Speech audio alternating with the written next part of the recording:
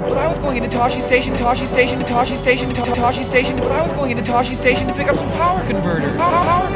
Going into Toshi Station to pick up some power converter. Toshi Station, power converter. Hello and welcome to Toshi Station Radio, where we sell power converters and talk about X-Wing. Somehow all our power converters got shipped to Dagobah this week, so guess we're going to talk about X-Wing. I'm Matt Newt. I'm Doug Howe. And I'm confused about who on Dagobah is ordering power converters. And also I'm Alex Fiddle. Where in the Star Wars timeline are we? It could be Luke. It could be Luke. We don't know. How long was Luke on Dagobah? Like 10 I'm not weeks? sure, because, how long was that X-Wing underwater? Because they pulled it out and it started up just fine. And then it did it again on Acto. We'll have to go into that on another podcast, Fred. How reliable is the X-Wing? He's got that boat spray that they put a screen door in a boat and just spray it and it's waterproof. I'm sure that's what Luke has. Absolutely, yeah. Well, those shields, they keep space out, or they keep air pressure. They probably keep water out, too. They're called Magcon shields, Doug. I'm not going to remember that ever. We will not cover the reliability of the X-Wing this week, however. We do have some actual news and reviews. But first, how are we all doing? What have we been up to this last week, guys? Among Us. We have been playing quite a lot of Among Us. Car troubles, that's been fun. Also car troubles. You both have car trouble? Don't be poor. That's my main advice to the people, is try not to be poor. If your car was in questionable condition, letting it sit for 6 months doesn't help. Yeah, because I was going to say, you guys haven't really gone anywhere. You don't go into the office, at all. I go in about once a month, yeah. Yeah, and so I realized chewed through a wire in my car's ignition coil circuit, so that's where I'm at. Yeah, that's should have got X-Wing. But yeah, we've been playing a lot of Among Us. It's super guys, fun. It's so much fun. $5 free on Android and iPhone if you want to play on your phone instead of a computer. We open a Patreon, and it's a Patreon ward. People can play Among Us with us because we're an Among Us podcast now. True. So the meta about turning the lights back on is pretty strong. Seriously, guys, watch Disguised Toast play Among Us if you don't know what it's about, because that'll sell you on the game instantly. It is super fun. If you are like us, isolated and bored, and want to do something fun with your friends, this is one of the coolest loader games you can play with up to 10 people at a time? Yep, 4 to 10. Indeed.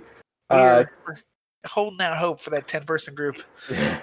Ideal. So if you are a person and want to join us, hit us up. If you'd like to be our friend.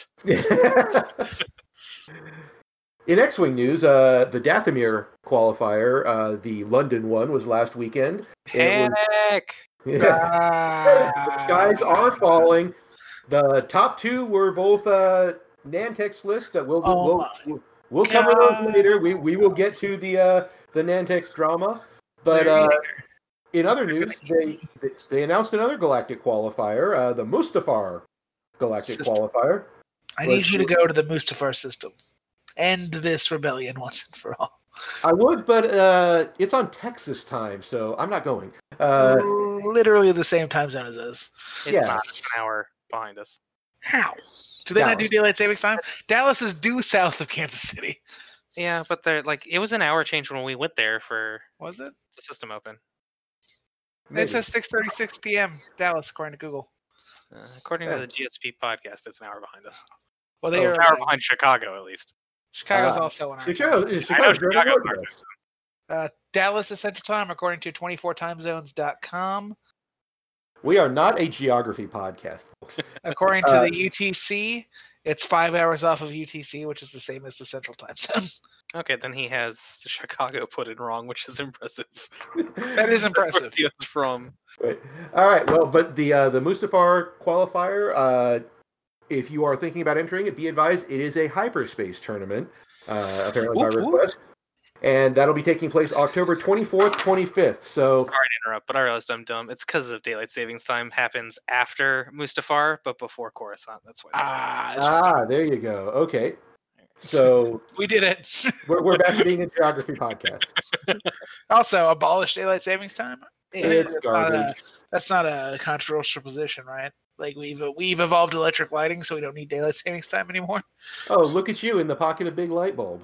True. Hey, I've always been in the pocket of Big Light Bulb. Also true. Unfortunately, he's too willing of a pocket. I don't know. You don't get paid anything for it. That's no. I'm just a shell for light bulbs, man. Have you seen them?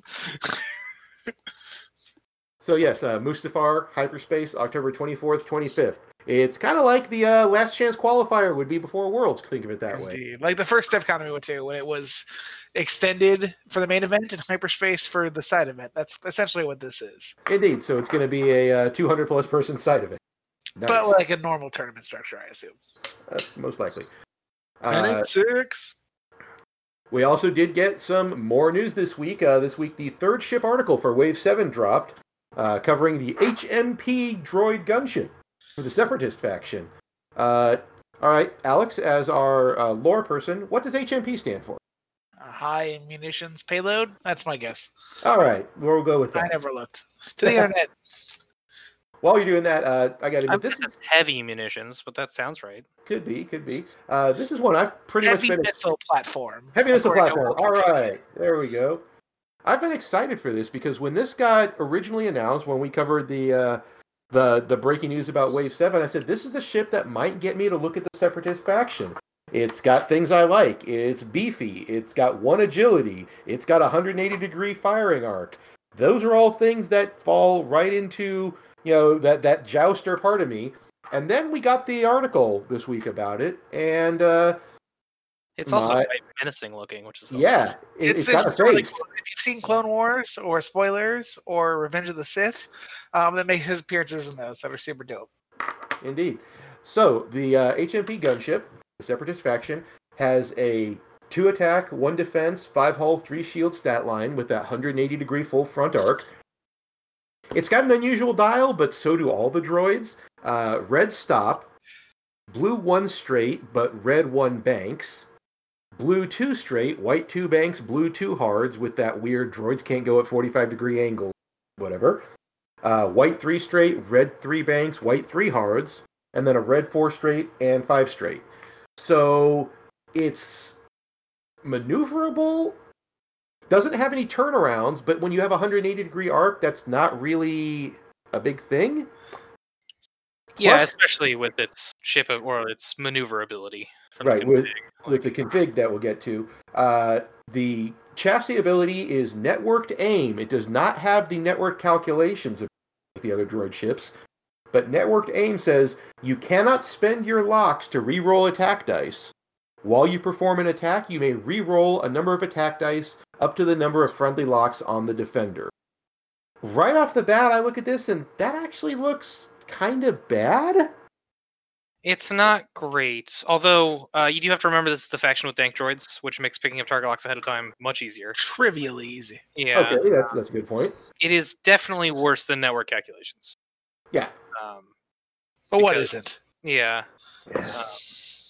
On the other hand, without network calculations on the ship's ability, calculate is just worse than target lock. So anytime you can pick up a target lock, you should. Mm-hmm. And then when you have a bunch of guys target locking, that ability is fantastic because you have, free 1.0 fire control. There you go. And then its action bar is calculate, target lock, red barrel roll, and reload linked into a red calculate. The reload into calculate is interesting because it seems to be obviously defensive only, or acting as a calculate battery for your vulture droids, because vulture droids can still borrow the calculates of other calculating ships, correct? Yes. Yeah, that's why the Kraken Grievous was a thing for a while. Yeah, there's I should know that I'm flying that. CIS that can remove disarms, right? No, they don't have anything like Plo CIS Plo Koon wins. Yeah, or what's his face? Scum, the TIE fighter that's bad. Oh snap! My boy Overseer Yushin and or Foreman Proach. It's one of those. I think it's Yushin. It's Yushin. Proach is the one that gives out tractor token. Yeah. So yeah, like the linked action is. I mean, the option's always nice. It's not a huge deal. Yeah, and they've got the maneuverability with the configuration. We'll go right into that. Repulsor lift stabilizers. This is most likely going to be a 0-point configuration because it seems like it's meant to be part of the ship. It's so part of its identity. When you equip it, they are inactive at setup, and the inactive side reads, you reduce the difficulty of your straight maneuvers, so your 4s and 5s are now white, and your 1 through 3 are blue. 1 through 3 are all blue. Yeah, it does have. It's already got the blue 1 and 2 straights, but that doesn't reduce them anything below. Now that's interesting because there's nothing that increases the difficulty of straight maneuvers, so no, that wouldn't affect anything. I mean, it could in the future, but yeah, the future in motion always is, or whatever. Yeah. Yoda says. I don't know. You know the name of the red shields, but you can't quote Yoda. The red shields? The stupid shields that prevent space from getting hit. Oh, they're blue, and they're called MagCon shields. No, there's red ones. Aren't there? The ray shields are red, like the. Anyway, we're getting derailed. But the interesting thing is the repulsive stabilizers on the inactive side, after you fully execute a maneuver, you may flip this card. And here's where stuff gets bananas. Repulsor lift stabilizers active states, after you reveal a bank or turn maneuver, you must perform that maneuver as a side slip, then flip this card. After you perform a non-side slip maneuver, you may flip. So a side slip, as those who watched the Twitch stream saw, it's kind of like turning your move into a barrel roll. The way they define it, to execute a side slip, the maneuver template is placed along the side of the ship, so the center line is aligned with the center hash mark of the ship's base, and the other end of the template is the ship's front full arc. So with your banks and turns, you can only go forward with it. The ship is then picked up and placed at the other side with the center hash mark on the opposite side of the ship aligned with the center line. So basically it's a middle-to-middle barrel roll using the hard or bank template. Yeah, so think like a Star Viper barrel roll, but only forward. Or an echo decloak as well. An echo decloak, but also it's the bank or hard. And looking at that dial with the 3 hards, that or could be the blue 2 hards are really big. Yeah, blue 2, exactly. Being able to stress yourself and then take a blue side slip 2 hard, that just it makes this thing, especially with a 180-degree turret arc, super maneuverable. It's a 1.0 turret. Yeah, well, even without the 180 degrees, if you put a munition on it or something, like its time on target is going to be stellar.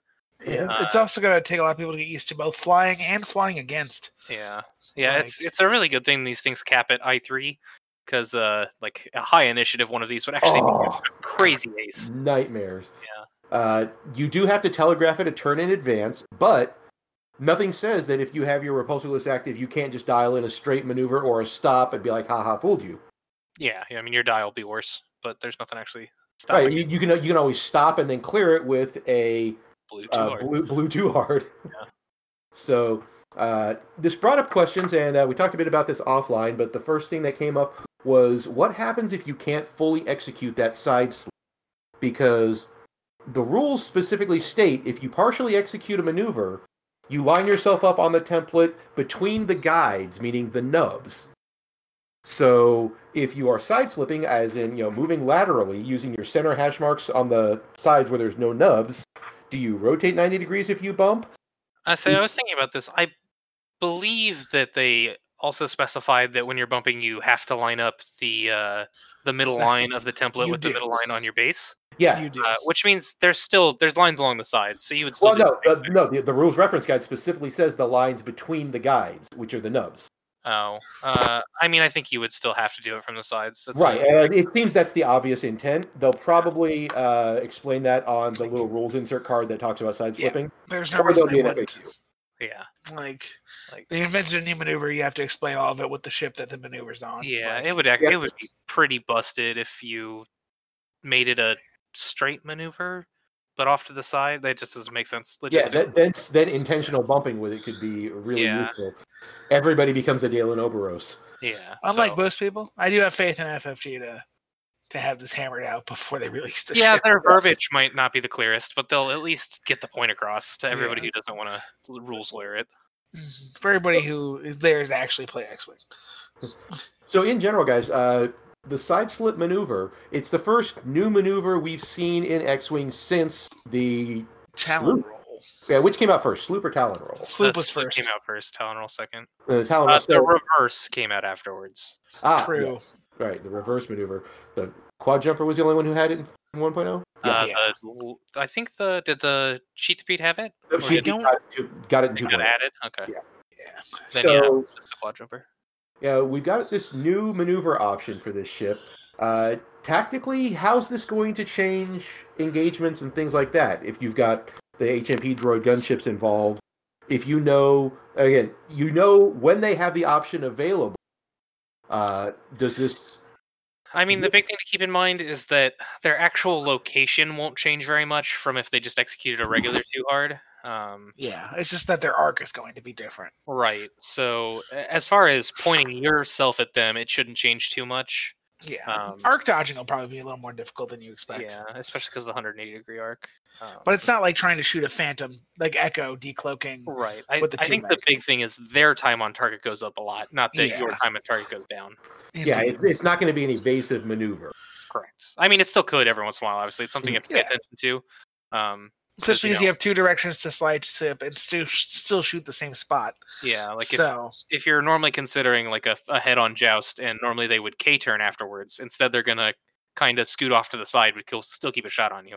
So it could create some awkward scenarios, but in general, I don't think it'll be too huge of a deal as far as how you face it or how you approach it. Yeah, it'll probably be more difficult for the person flying the HMP than their opponent as far as figuring out where it's going to be. Exactly. That was exactly my point. I already put just some small bases on the table and did some practice maneuvers with it. And it's literally halfway between a sloop and a Talon roll. And you are relocating, or in a geometry term, translating the ship laterally, either at 45 degrees or 90 degrees. And your center line is still going to be exactly where it was the turn before. Mm-hmm. So if you are aimed at a point on the board and you side slip, you will still be bullseye aimed at that point on the board. It's, you're rotating around a point. You can't do it twice in a row because when you execute a side slip, you flip the card. And it allows you to... I mean, you're still going to be able to shoot anything with that 180 degree arc. It's going to be interesting. It's going to take some getting used to because even just with moving it around the table, it does not feel intuitive at all. Yeah, it's really good that the one banks are red, which I'm sure they would have done anyway because droids and their inability to bank. But like if it were able to, let's say, too hard to the right and then one bank left and then too hard to the right. Like it would be able to essentially just rotate around ships very easily. Mm-hmm. Which I mean, I guess it could still just spam two hards and like side slip sometimes and regular two hard others. You can use the two hards to crab walk yourself across the board. It's definitely going to be an interesting ship. It's going to be very unique in how it flies. Indeed, which is cool. It's a really neat design space and. Droids continue to have some of the most unique positioning in all of X-Wing, between like struts and now this. And Nantex. Nantex, indeed. The Separatists as a faction tend to break the rules a lot when it comes to maneuvers. It's some maneuver creep, I'll grant. Yeah. Luckily, they pay for it by all having 4 or less health and calculate tokens. Yeah. Well, here we're looking at 8 health behind 1 agility, so this is roughly equivalent to a B-Wing or a Ozatuk in that regard. Y-Wing would be the closest. Okay. Like, it's the Republic Y-Wing is literally a 5-3, a 2-1-5-3. But they can't take crits. Yeah. So, looking at the actual droids, now, it's not the droid's face that is on the ship. Right, there's actually a droid in the ship. No, I'm pretty sure the droid's face is the ship. I still have my Wikipedia tab open, so we'll double check. I've never heard you say that before. I mean, I wanted to look at a picture of them because they look cool. That's true. But yeah, the pilot is the face on the front, and they have Super Battle Droid racks on the inside for deployment. Neat. So the Initiative 1 generic is the Bactroid drone. And it has the Initiative 3 generic, the Separatist Predator.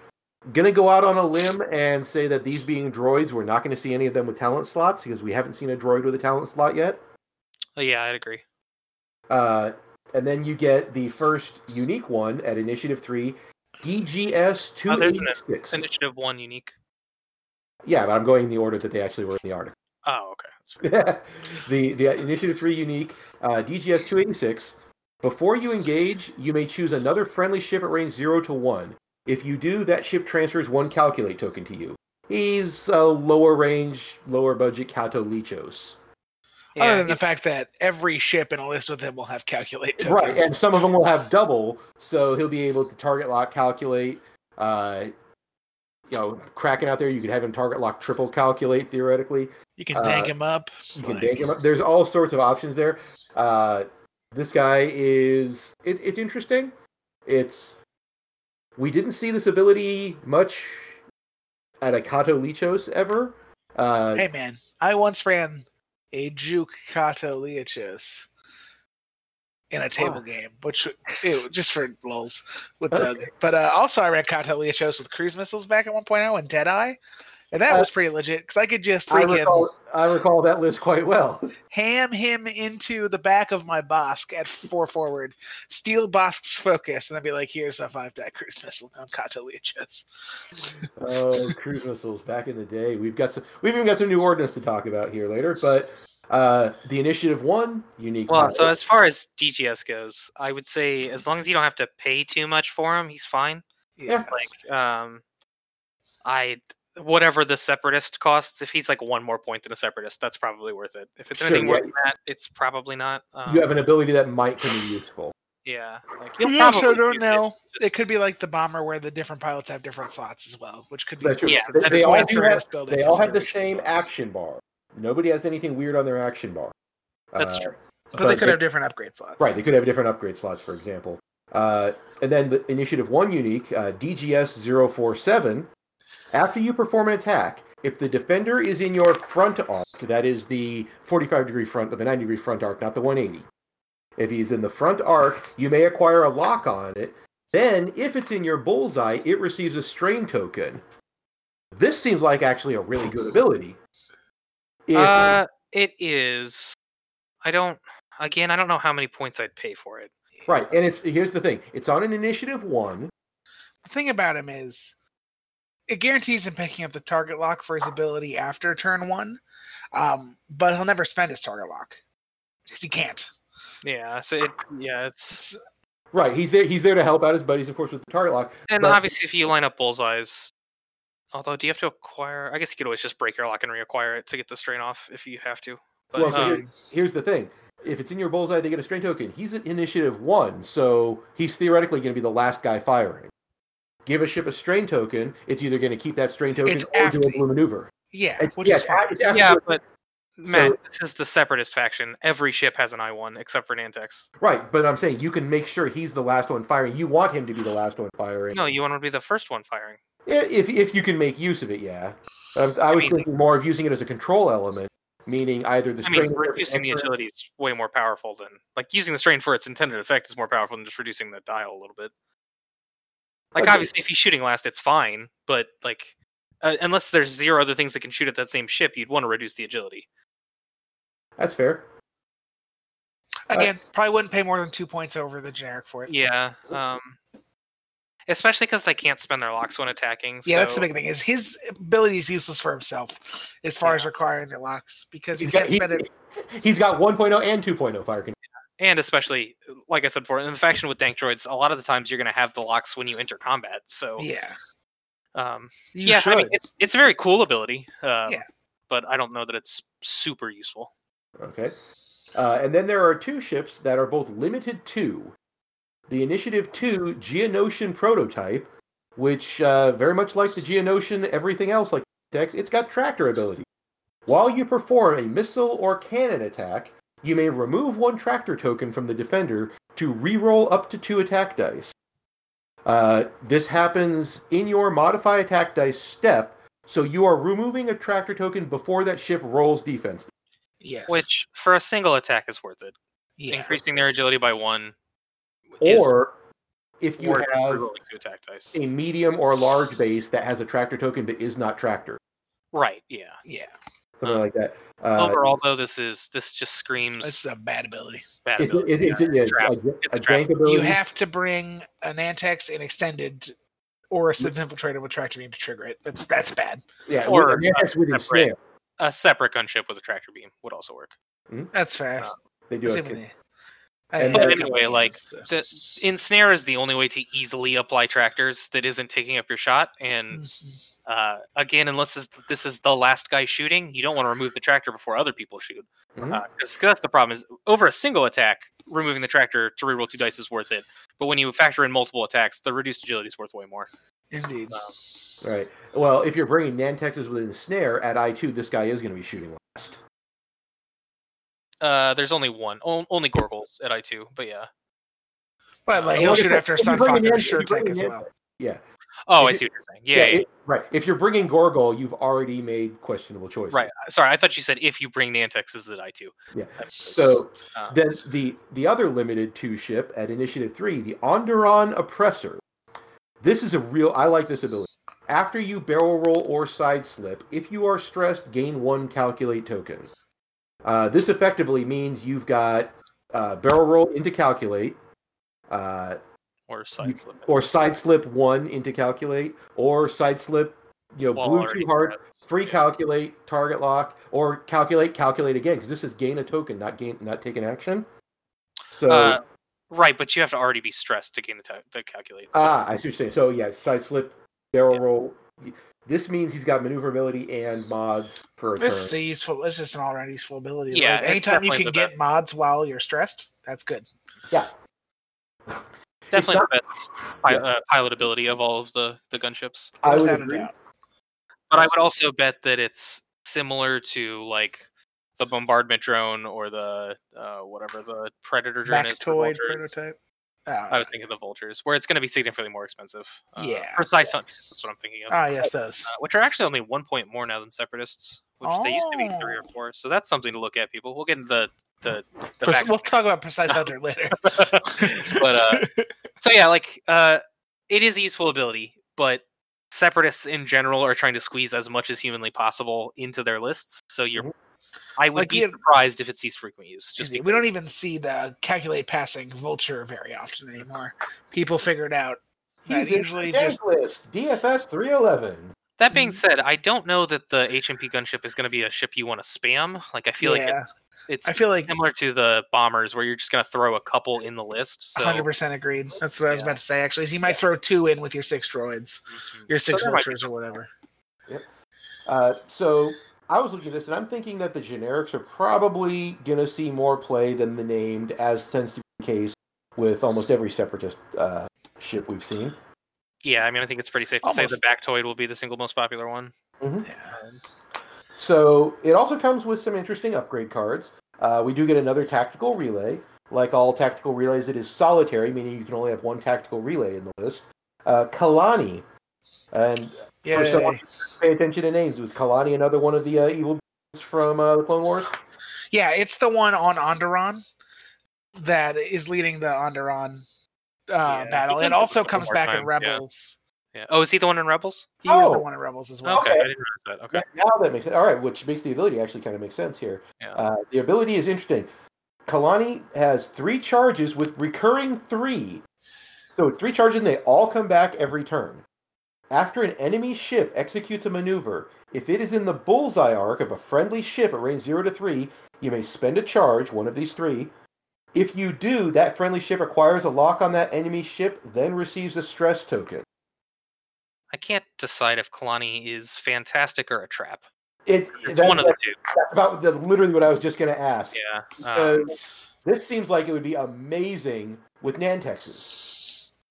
Right, but Nantexes are generally high initiative, which I mean, I guess they can move into your bullseye, you get a lock, and then even if you don't have a bullseye shot later, that's still useful.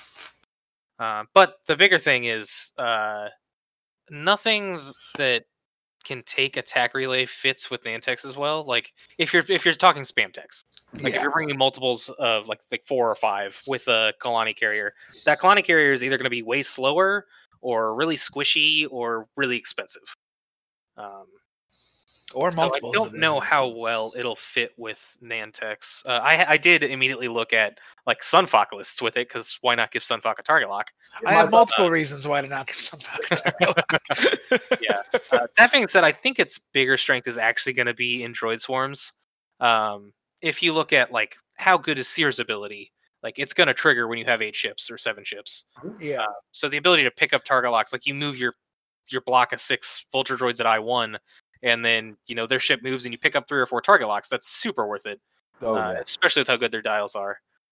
But Kalani is the question: is Kalani costs more? Is the opportunity cost of Kalani more or less than the opportunity cost of Dank droids? Right. Yeah. And the answer is Dank droids are definitely better at the beginning of the game, but then can Kalani make up the points and then be more valuable as the game goes on? Indeed. I think it'll depend on points. If he's one of the expensive tactical relays like Kraken, or one of the cheap ones like TV94. Indeed. Yeah, my gut says in between them. If I had to bet right off the bat, without 9 points or anything, that bringing a ship that can carry Dank droids is going to be more points efficient than bringing a ship that can carry Kalani. Yeah. One of the things that I've been looking at, like a Sunfuck, SureTech, Grievous with Kalani. Yeah. Just as something to look at. I don't know if it'll be good, but if you want to make people hate you, that's something to look at. What I thought about immediately with Kalani and the HMP gunship is just what I said earlier. When you side slip, you still have bullseye arc on the same point. If you can bump a ship so that it doesn't move, and you side slip everybody else around it, everyone's now got their locked shots. Yeah, if they were in the bullseye originally. So I'm thinking this is one of those cards that is almost like a win more card, but it's never, just like you said, free mods are always good, and this is a card that can conditionally give out free mods. Yeah. I also have to say, it's definitely interesting. I could also see it being a trap. It's going to depend on both cost and easy. Like opportunity cost for the ship you have to bring to carry it as well. Like any Joe Schmo hyena could bring Dank droids. Yeah. You have to pay for the fancy hyena to bring attack relay, and that's still the cheapest way to do it. Yeah. Or any Volblab, and more likely than not, at least one of these HMPs will have a tactical. Certainly. But I'm expecting them to cost more than a hyena. Bullseye arcs are always super weird, because Crackshot is amazing, and probably still undercosted at 2, if we're being honest. Because it's super easy to line up a bullseye at some point in a game. Yeah. But whenever you bring a card like this, that to really get the value out of it, you have to consistently line up bullseyes, hopefully multiples a turn. That's where it starts to get questionable. That's why Crackshot is better than Predator. Yeah, right. Exactly. If Crackshot goes off once per game, I think, neat. I've made return on my investment. If Predator never triggers once a game, I think I've wasted points. Yeah. Which we talked about. For Predator, it has to trigger 3 times to be when they were the same cost. Or Crackshot was I don't remember. The point is, Crackshot's good, Predator bad. Yeah. that Kalani probably in the middle. Yeah, the potential upside of Kalani is huge. It is. If you block a ship into 3 Trade Federation drones bullseyes, so now they're taking fully modified shots into that block ship. Like that, you just got insane value on the opening gauge because of that. Indeed.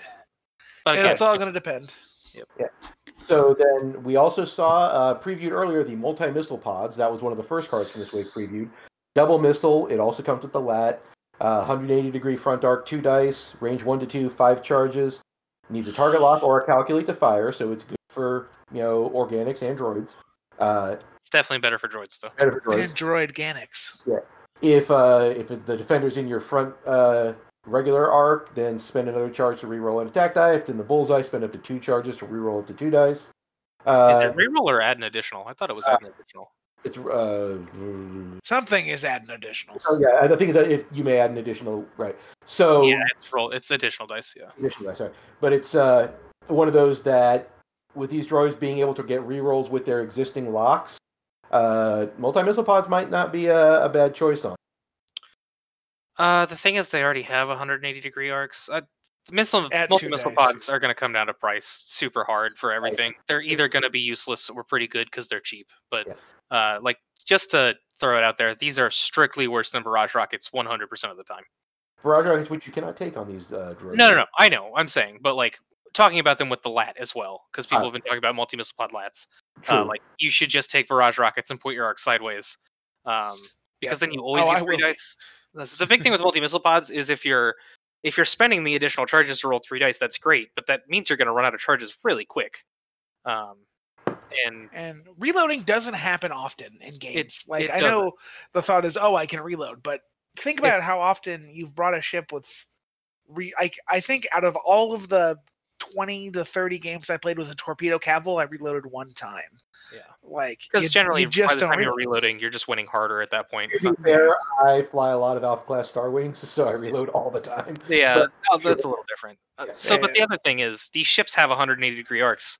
At so 2 dice already. their time on target is already crazy, and if you're reloading, you're negating that.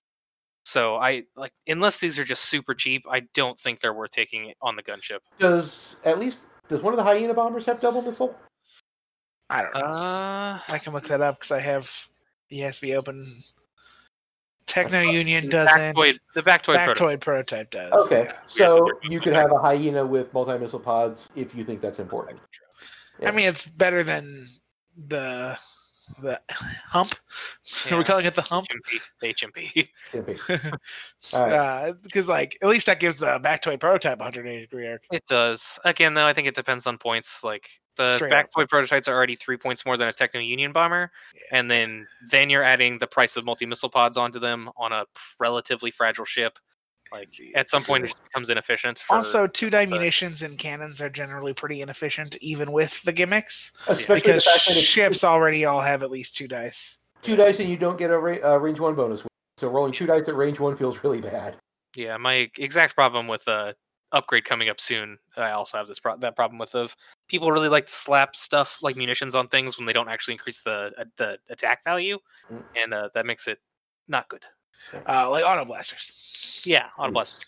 But for one that does increase the attack value, the synced laser cannons.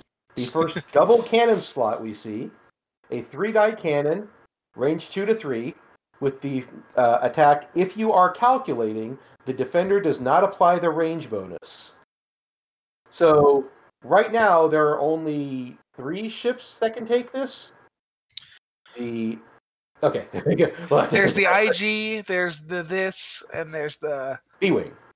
B-Wing. Yeah. Mm-hmm. So on each of those, it's useless on the IG, really, because you already have a 3-die attack. I mean, unless you really want to take a lot of range 3 shots. I mean, IGB lets you double tap with it if you miss. Right. I was going to bring up IGB. It's got that ability there. It seems to sync up really well with the B-Wing stabilized S-foils. Getting to double tap with another 3-die attack is pretty good. That actually I hadn't considered. Yeah, you're never going to be calculating, but double tapping 3 dice with a B-Wing, I like that. Yeah. If you're Braylon Stram, that's... since you already have to have the locked double tap anyway. Yeah. I don't hate it. Yeah. So again, it'll come down to cost. Mm-hmm.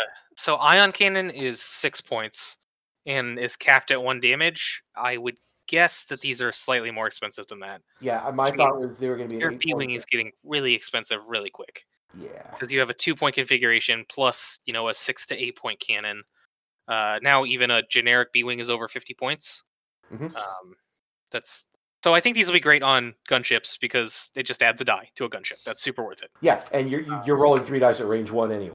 Yep. I can see the argument, particularly for the named B-Wings, that this could be good because you can modify both shots on and have double damage or have full damage on both shots. I think this is a straight trap on IGs, and I've seen a lot of people talk about how hyped they are for them, and I don't think it's a good call.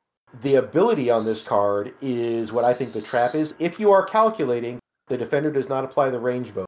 However, if you spend your calculate to modify your dice, you're no longer calculating. So this is good if you can load up on multiple calculators, like an IG can. But like we said, it's not really that good. I mean, the ability is dumb. Like, it's literally gravy anyway. Like, if the just range bonus triggers every shot, who cares? Because it was going to trigger anyway. Just for some quick math, let's say you're shooting at an X-Wing and you have a target lock and you're not going to spend the calculate for the ability. So you have 1 reroll and 3 dice. So if the X-Wing gets the defense die bonus, you average 0.5 damage. And if they don't get and this is with a focus, if they do get if they get 3 dice, it's 0.5 damage. If they only get 2 dice, it's 0.86. So you're averaging about a third of a damage more, which isn't nothing. But how much are you doing if you spend the calculator on offense versus the 3 dice? So if we do 3 dice with a focus, but then you have to count, then you're doing 0.78.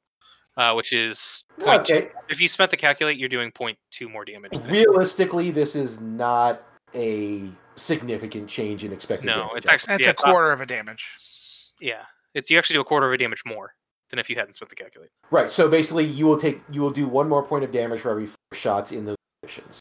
No. If you do spend the calculate, you actually do more damage than if you deny the range. Okay. So it is only good if you just don't roll eye results. Yeah. Yeah, that seems a little odd. But so in other words, you take it to get the extra die on X. Yeah.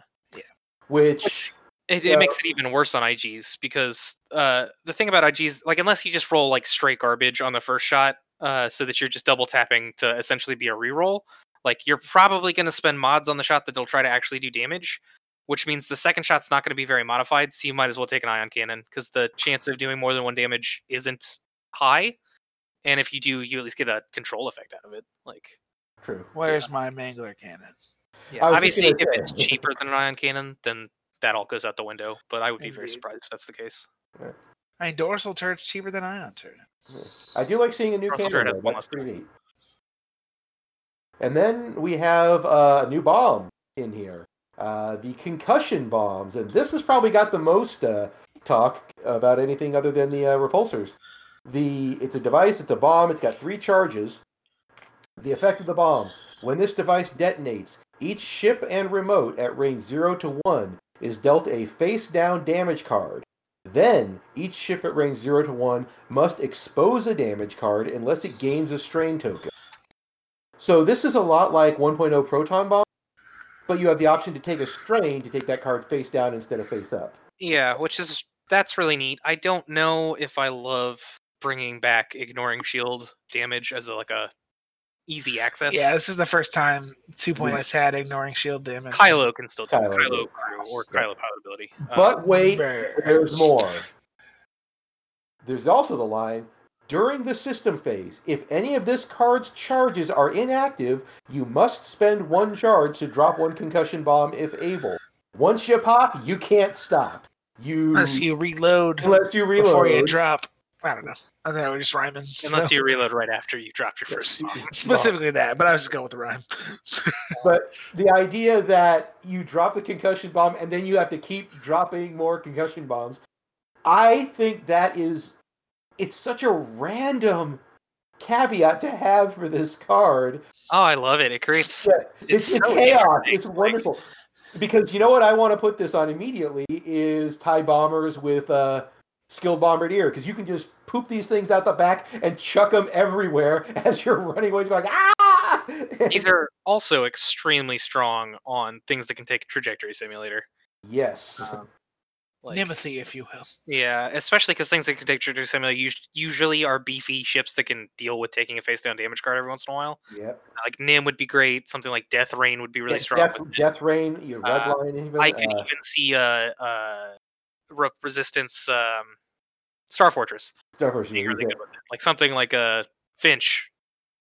Bob, whatever his name is. Finch does Dallow. Yeah, Finch Dallow. So like he can drop these concussion bombs for, because he's just going to reload every turn if he's doing it, because, who cares? His shot doesn't matter. Yeah.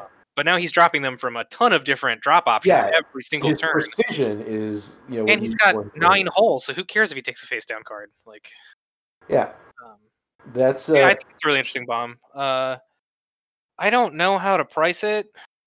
Like, throw a dart at a dartboard with a bunch of numbers on it. Yeah, my gut says more than a proton bomb because the detonation effect is really powerful. Just the ability to kill things while they still have shields up is crazy. Yeah. Now it's interesting because again, I love the idea of the person taking the bomb damage gets the option to, okay, do I take a strain or flip up one of my damage cards? Now, if you already have damage to the hull, this is a randomly flipped up card, not necessarily one you draw from concussion bombs. Right. So it's going to have to make sure it's not you take a face up card and take a strain to turn your face down. My boy Constable Zuvio has just entered the chat. Oh, that's interesting because it can launch it. Yeah. Although I guess he can reverse to get away from it afterwards. Flee! Does he? Yeah. And then he can't reverse. The problem with him is he can't reverse a second time. Yeah, then you drop it behind him and run away the other way. And then you go forward. And then you drop it in front of him and go backwards. It's beautiful. The incredible dancing Zufio. Yeah. So there are a lot of options. I think this is definitely the most interesting munition that. Yeah. So I think the only thing that maybe makes it a little. I guess you could do this with other bombs too. But you could get kind of a bomb out effect going because it has 3 charges and you're being forced to drop it constantly. So you can have somebody that's reloading a lot, like somebody that doesn't care about their shot. Like I just said people don't reload. Yeah, but this kind of encourages it because you're just carpet bombing constantly. Like a Y-wing that you don't care about taking other actions. So with, like a Nora Wexley taking this that's super tanky at range 1, and then it's just going to 2-hard and drop concussion bombs every single turn. That sounds awful to deal with. I'm almost thinking R5P9. You drop. I'll just repair the damage anyway. Yeah. This actually, never mind. Anyway, it's a really interesting bomb. It's a neat device. Is there any ship with a payload and an illicit slot? Yes. But there are many. Fire sprays. Scum Y-Wings have illicits now. Yeah. Okay, because my thought was, Dead Man Switch, obviously, because this is going to kill you faster. Yeah, I mean, in theory, you shouldn't take your own bomb damage that much because you drop it behind you and then move past. Yeah, it's really hard to take your own bomb damage. Yeah. As I have gone on record as saying, Dead Man Switch is a bad card anyway. This could don't let this lead you down that trail of, hey, I can bomb myself into Dead Man Switch. Don't do that. You actually can't as long as you do a maneuver. You get blocked into it. As long as if you fully execute a maneuver, you can't get hit by your own bomb. Hawk can as a small base ship. Yeah, Hawk can stop. But... Cool. So Matt's unless you're intentionally being dumb. Yeah. So anyway, it's got a lot of interesting potential. I agree. How do I think it's going to fit into the meta? You mentioned not wanting to see a whole lot of spam of these, kind of like the hyena bombers. But are these like 1 or 2 peppered into a list just for some extra punch? Yeah, I mean, points are obviously depending. Depends on how many Emon Azamines I'm bringing. Yeah. So my gut says there'll be... Oh, are you talking about concussion bombs or the HMP? Or the HMP in general. Oh, never mind. That has no bearing on how many Emons I bring. My gut says there'll be 29 points, because if you could fit 7 of them, then that's a ton of arc coverage and a ton of health. That's 7 ships that are shooting every single turn. I was going to think a little higher because... that's quite a bit cheaper than a base Y-Wing. Yeah, I was going to say... 29. They're 30. Y-Wings are 30. Wow. It's a little bit cheaper than a base Y-Wing. Yeah. You look at it, and it's similar to an Ozatuk, less attack, but more maneuverability on that. And Ozatuk start at ungodly expensive. They have a third attack die. Yeah, exactly. I'm saying somewhere between Ozatuks and Y-Wings is probably where I expect them to be. Low to mid 30s. I would say 32 for the generic is my guess. Their dial has a lot of options, but it's also very red, which is something to take into consideration. They have the calculate action, which is significantly worse than the focus action. That is a discount for calculate. Yeah, but they have a brand new maneuver that only they can do. Yeah, as well. Yeah. They don't get to share the calculates like their friend droid do. No, but I mean the ship chassis ability does have value, even if it's probably not as good as network calculates. It's still a strong effect. Yeah. I do have to admit, when's the last time we saw a ship that had this much new stuff that it adds to the game? Not just new cards and abilities, but new concepts that it adds to the game. I mean, the LAT is pretty close. But the LAT has its abilities, but I'm thinking it's like, this almost reminds me of the Phantom when it was debuted. The idea of cloaking changing the game by adding a new element to it. This is not... I don't think Sideslip is going to have the same impact that cloaking did. But it means 2.0 core set added a lot of important stuff, namely force. But even the force is a thing, is a concept that got added. Really the only thing that's been added is the side slip, and we've had new maneuvers before. I'm excited. It'll be interesting for sure. It's a really interesting. Yeah, it's a neat. Like I did ship. I said before. This is likely to be the ship that gets me to start buying some Separatists. And I will still probably hold off till the Tri-Fighter comes out, but I'm actually interested in the faction now. Yeah. Well, luckily you can play online and decide if that's what you want. That is true. True. The internet is the future. So, looking at the extended meta as a whole, let's take a bit of a dive into the Separatist faction. We know that we know that the HMP droids are going to add something to it. We don't know what just yet. So let's look at what we've got. First off, the Boogeyman in the Room, the list that won some tournaments. Won Corellia and Dathomir. Pretty small sample size. Yeah, not a big sample size yet. It's definitive proof. The sky is falling. I did forget the rule that you are mandated to just straight honor jest them. Yeah. So you might have. Is that in the rules reference or is that in the core set rulebook? Could be. It's an unwritten rule of X-Wing. People have been calling it Nantexans, Nan6, Spamtex. It is, in general, 6 Petronaki Arena Aces, which are the Initiative 4 Nantex, with some combination of Crackshot, Predator, and Marksmanship on them. Definitely Crackshot and off. Mm-hmm. Like, that's an important. Then you have a couple of points left to do whatever you want with Predator, Marksmanship. Yeah, there have been various builds of them. Some of them using Gravitic Deflection. Those haven't done as well. Crackshot is obviously, you're capitalizing on your bullseye. Why are you bringing the ship if you're not bringing Crackshot as one of their talents? That's my question. Right. The most common that we've seen is the 6 Petronaki Arena Aces. Some variants have used 5 with Crackshot and Predator and Gorgol in there as a cheap blocker because he's the cheapest Nantex. This is... We've discussed this and it's been all over the internet. It's very strong. It is a very, I will even say, overpowered list. It is incredibly efficient. 30 points for an Initiative 4 ship is really good for a ship that's as good as the Nantex. I was going to say, like, there are Initiative 4 pilots cheaper than that. But not that are as good as the Nantex. That's so I was going to say. And they're all named, so you can't spam them. Yeah. True. And obviously, they're at least a tick undercosted. That's undeniable. That is undeniable. No one is going to go on the record and say the list is perfect how it is. Yeah. But people are calling it an NPE as bad as Quad Phantoms? No, or as bad as Jedi? It's a list that's just a little too good. It's a jousting list. You just don't joust it. Yeah. And it's beatable. The strategy, just off the top of my head, make them chase you. If you are higher initiative, arc dodge and pick your shots. If you are lower initiative, well, sucks for your luck, I guess. Block them anyway. Deny their mods. A few things. Like, arc dodging them isn't actually a great answer because they do have a rotating turret. The big thing is you just have to not opt into what they want. You need to make them make choices. Make them work for it. There's 6 ships. They're going to line up bullseyes. It sucks, but it's going to happen. But you need to deny as many bullseyes as you can.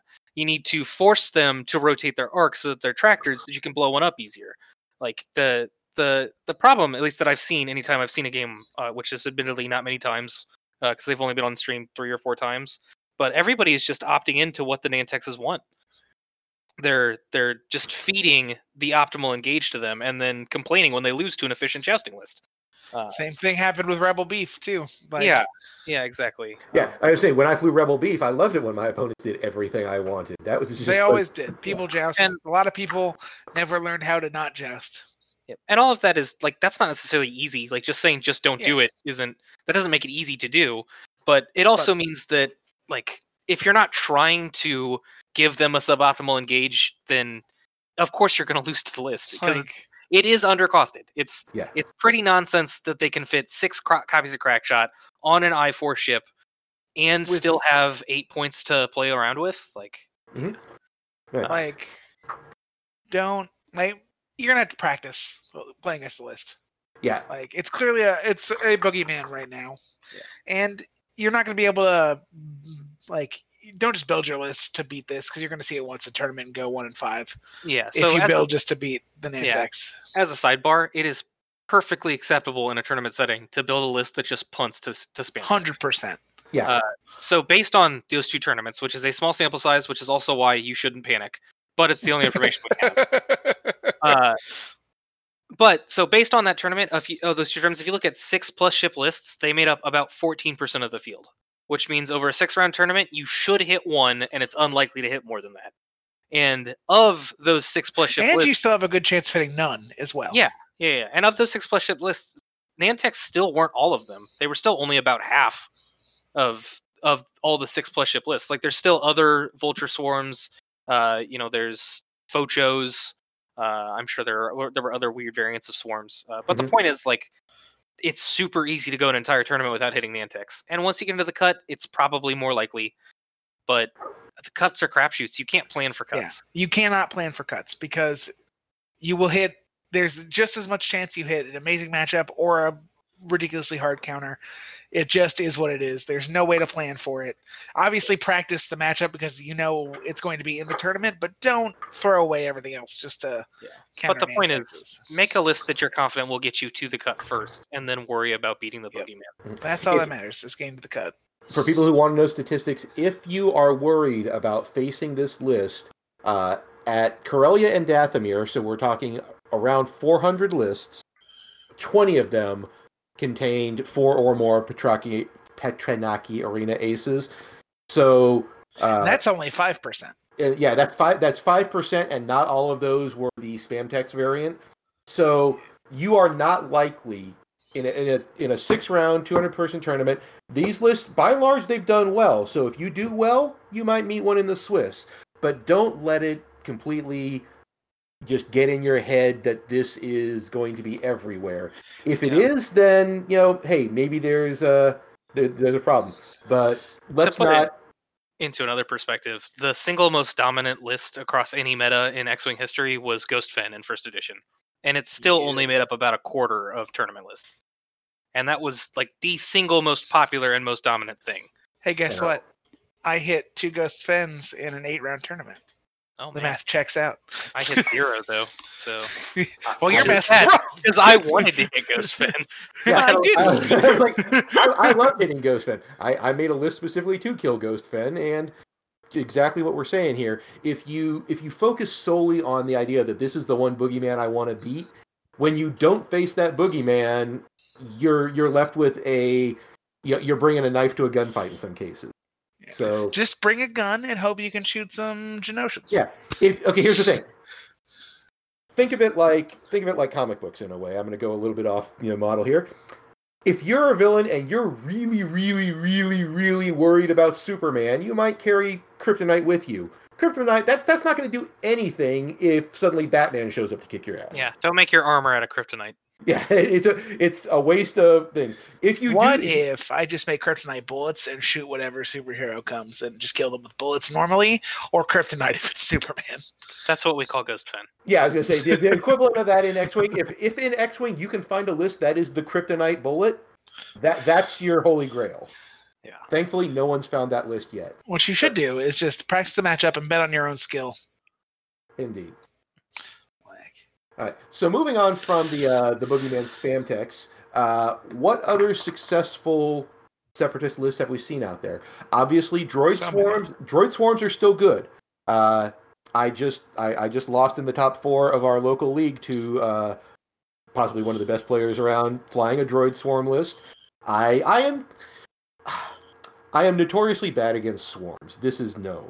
Droid Swarms especially. The fact that I was able to take a double fire spray list to time against it, I feel pretty good against. I got frustrated because I have a mental block that means I'm just bad against swarms. But Droid Swarms, while they're not as prevalent as they used to be, they're still really efficient. Yeah, absolutely. There's no reason they shouldn't still be in the meta. I think it's just because people have a tendency to, people have a tendency to drop stuff as soon as it's nerfed. Like, there's nothing you can say that will make me believe that Boba Fett is bad now, but I haven't seen him. We saw a lot of variants on Duncan Howard's Droid Swarm list in the last 2 tournaments. Yep, which is perfectly good. I assume they have to lose something because droids went up. Yeah, I guess a Discord or 2. Maybe. Or one of the plasmas. Mm-hmm. Yeah. Maybe they go down to 7 droids. I don't know. Yeah, I don't know. The point is, Droid Swarms are fine. Like, fly them if you want. Don't if you don't. Do what you want, man. Hashtag. Yeah.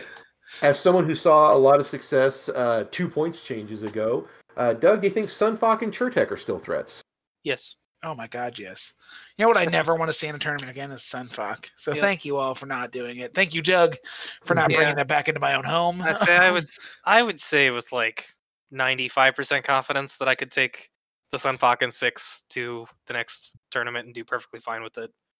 Like I don't see how the list is bad now. I know the tractor. We discussed the tractor change. In my opinions on it before, but I don't think it's a big deal. And if you want to run Sunfuck, more power to you. Less power to you. Less power. Less power. Run out of power. No Until doubt. Like Sunny and Cher and Grievous. Target locks. Well, I never thought Sunny, Cher, and Grievous was a great list anyway. But it's probably about as viable as it was before. Yeah, I think SureTech got a little more nerfed than Sunfuck did, because I don't think you can even fit SureTech in 7 anymore. No, not really. No. We did it, boys. We're free. So we've covered most of those ships, but then there's the kind of the dark horse of the Separatist faction, the Sith Infiltrator. Does that really have a place in Extended right now? I don't think the Sith Infiltrator has a place in the faction is its problem. There's always the dark or the 066 and 7 droids and the double infiltrator lists from the past, but like it's a Decimator and a TIE Fighter faction. Like, yeah, that's pretty close. Surely the Decimator is the Decimator in the TIE Fighter faction. Imperial is not a TIE Fighter faction, though. Like, they have them. The big thing is that this is a large base, heavy jouster, which doesn't fit the identity of Separatists at all. Like, or most ships. Like, yeah, large base jousters are notoriously underperform. Like, I don't think the Infiltrator is a bad ship by any means. I just think it was at its best when it got to bring literally every toy. Yeah. So when the Tri-Fighter comes out, you might actually start seeing a place for it. Yeah, like a support infiltrator and multiple Tri-Fighters. Yeah, or like just a Maul with Palpatine crew. So now he can calculate if necessary. He's this big, beefy, hard-hitting ship. And you can, maybe run a Sunfuck and a couple Tri-Fighters, or 3 or 4 Tri-Fighters with them or something. I'm excited for that. That's going to be such a fun thing when this faction expands more and gives more options that aren't just Swarm. That's where I think I'm going to be really hyped to get into it. Swarm is best option, and that's the thing. I'm going to get into it because I'm like, Swarm is always best. To learn how to beat a swarm, I'm going to have to learn how to fly a swarm, and I should get in on the best swarm faction. That's my thing. Like, I don't like it when my opponent has more ships than me, so I fly 7-ship list. Pretty strong. All right. I generally just try to remove as much agency from my opponents as possible. Yeah, Doug likes to run the secret sauce. That secret sauce is supernatural. Yeah. Or ensnare, or focus evade on 3 agility. Just standard fare stuff. Or stupid proton torpedoes. No forgiveness. Anyway, I don't think the Sith Infiltrator is bad. It belongs in a different faction. Yeah, Give it Scum. Let Scum have it. No, not Scum. Please. They have enough great ships. I think we don't have any force. We, they, us, them. I don't know. There's no force in Scum. Asajj. There's no force in Scum. So I think our conclusions are that the Separatist strong faction, in the next couple weeks or months, they're probably going to be overrepresented because of the success of the 6 Nantex list. But they have they've brought a good dish to the potluck. They're an absolutely viable faction. If you are a Separatist player, this is a good time to be one, I suppose. My thing about the Separatists is if you're not going to fly the swarms, pick a different faction. Like, other factions ace better than Sunny and Cher. Other factions large base ship better than the Sith Infiltrator. The one thing that this faction Separatists do better than anybody else is spam ships. Mm-hmm. So if you're not wanting to spam ships, you should look at other factions. Yeah, I think if I had to pick something that's a dark horse that hasn't been utilized much that could be good, it's Belobabs. They're really cheap jesters. They're really cheap. So cheaper than Kirax's. I don't remember if we talked about this on the podcast, but a Skakoan Ace is 2 points. It's 1 point less than an I-1 X-Wing. So, but it's I3 and has a talent slot, and you lose 1 hull, but you gain. It's the same price as a base Kirax. Mm-hmm. Yeah, but you're an initiative higher with a talent slot. You have a linked action. You lose a hull, but then trade a hull for a shield. You've got a Kirax-esque dial, which is very good. Yeah. Yeah, again, like they probably just don't fit super well into the faction because more ships, more better for separatists, and they In can't general, they can't network calculation or anything. Right. But I there mean- might be something with them. Like they seem like pretty efficient jousters that people haven't really explored. Yeah. And if you're going to go cheaper, the Feathen Outlaw for the I1 is only 35. Yeah. And it's calculate which hurts on a 3-die gun, but that's really cheap for a 3-die gun. Here's a thought: if you like 5 X-wings, 5 Krakoan aces with crack shot is pretty good. Mm-hmm. Especially with barrel roll into focus and boost into focus. Yeah, I would run that over 5 X-wings. 100%. You can also run 4 of them in Grievous, and I think you get Impervium on Grievous, maybe. Yeah, you get Impervium. Not bad at all. All right, so that's our quick review of the extended meta for the Separatist faction. We've talked about the HMP gunship. We're all really excited for it. Wave 7 should be dropping at the end of the month, which means we should get points in the next week or two, we hope. We will definitely go into those when we get them. For the moment, guys, do we have any shout-outs? My father, Bob Howe. My father, Bob Howe, the Falcon King, who was recently on the St. Louis Arch Alliance Scrubcast. You can listen to him there. Indeed. Shout out to them as well, our rivals. Such as they are. I'll give a quick shout out to our local store, the Game Cafe in Independence, Missouri, and its proprietor, John Reinig, who was my opponent this week and knocked me out of the quarterfinals. Best of luck to John and his swarm in the finals. Some of you might recognize that name if you're Armada player, former Armada World Champion. The original Armada World Champion. Indeed. The first and only in my mind. True. John's a great guy, does a lot of work above and beyond to make sure we have not only a place to play, lately a place that if people are comfortable doing so, they can play safely. They went and got bigger tables so people can have more distance between them as they play. The store put a lot of effort into still being a good and safe place for people to come and share their hobby. So good on you. Thank you, John. Thank you, Game Cafe. You guys have been a friend of the podcast and a friend of us personally for years. Last time we went up to Adepticon, John and I wound up claiming the living room, and we flipped a coin. I got the couch. He got the deflating air mattress on the floor, and we didn't find out until the last day that it was a fold-out couch that could easily have slept two. So I believe I still owe John for that one. That's why you let him beat you, right? Oh, believe me, I have never let John beat me. I tried my dangest. I have beaten John once, and that's the only time he hasn't flown a swarm against me. And it's not just that I'm bad against swarms; it's that John is very, very good. I can remember the first time I beat John in first edition. It was a big moment for me. Yeah, I'd reached a benchmark as an X-Wing player. I had a wonderful opportunity when I was working evenings at a factory to play with John before the store opened once a week in the mornings, and that improved that stretch of like 4 months of doing that every week improved my X-Wing more than anything else in the world. Yeah, so he's been pretty much kind of like the godfather of the Kansas City X-Wing community. In addition, Also, he's just the coolest guy. That is true. Loves his smoked meats.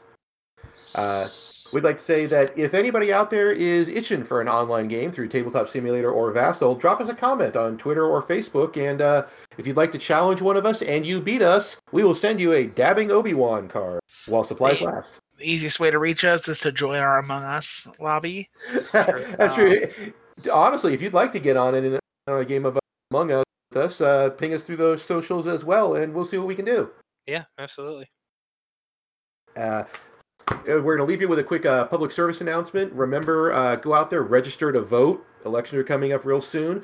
You can go to vote.org to see if you're registered, and if not, it'll show you how to register, when the deadlines are, where to go for your local elections. Most of us, at least in the U.S., probably get that mailed to us anyway. For those of us who are voting in person, it lets us know where to go. For those who are able to vote by mail, it'll tell you how to get set up for that as well. So remember, this is a very important time. It's not only a civic duty, it's pretty much the most powerful thing you can do to affect change. So can't stress it enough. Go out and vote, people. I agree. Yes. Next episode, we're going to review another faction. But until then, for Toshi Station Podcast, I'm Matt Newt. I'm Doug Howe. And I'm Alex Spittle. Wait, the Lat's coming out. Brute? No, it hasn't come out yet. It's still Lat. Lat. It's the Lat. It's always It'll Lat. always be Lat. It's never not going to be Lat. It's the best ship in all of Star Wars. Except it doesn't have any bubble turrets. Hi, folks. Thanks for listening to this episode of Tashi Station Radio. If you'd like to support us and help offset our hosting costs, you can go to ko-fi.com/Tashi Station Radio and toss us a few credits to help keep the Hutt cartels off our backs. You can also follow us on social media.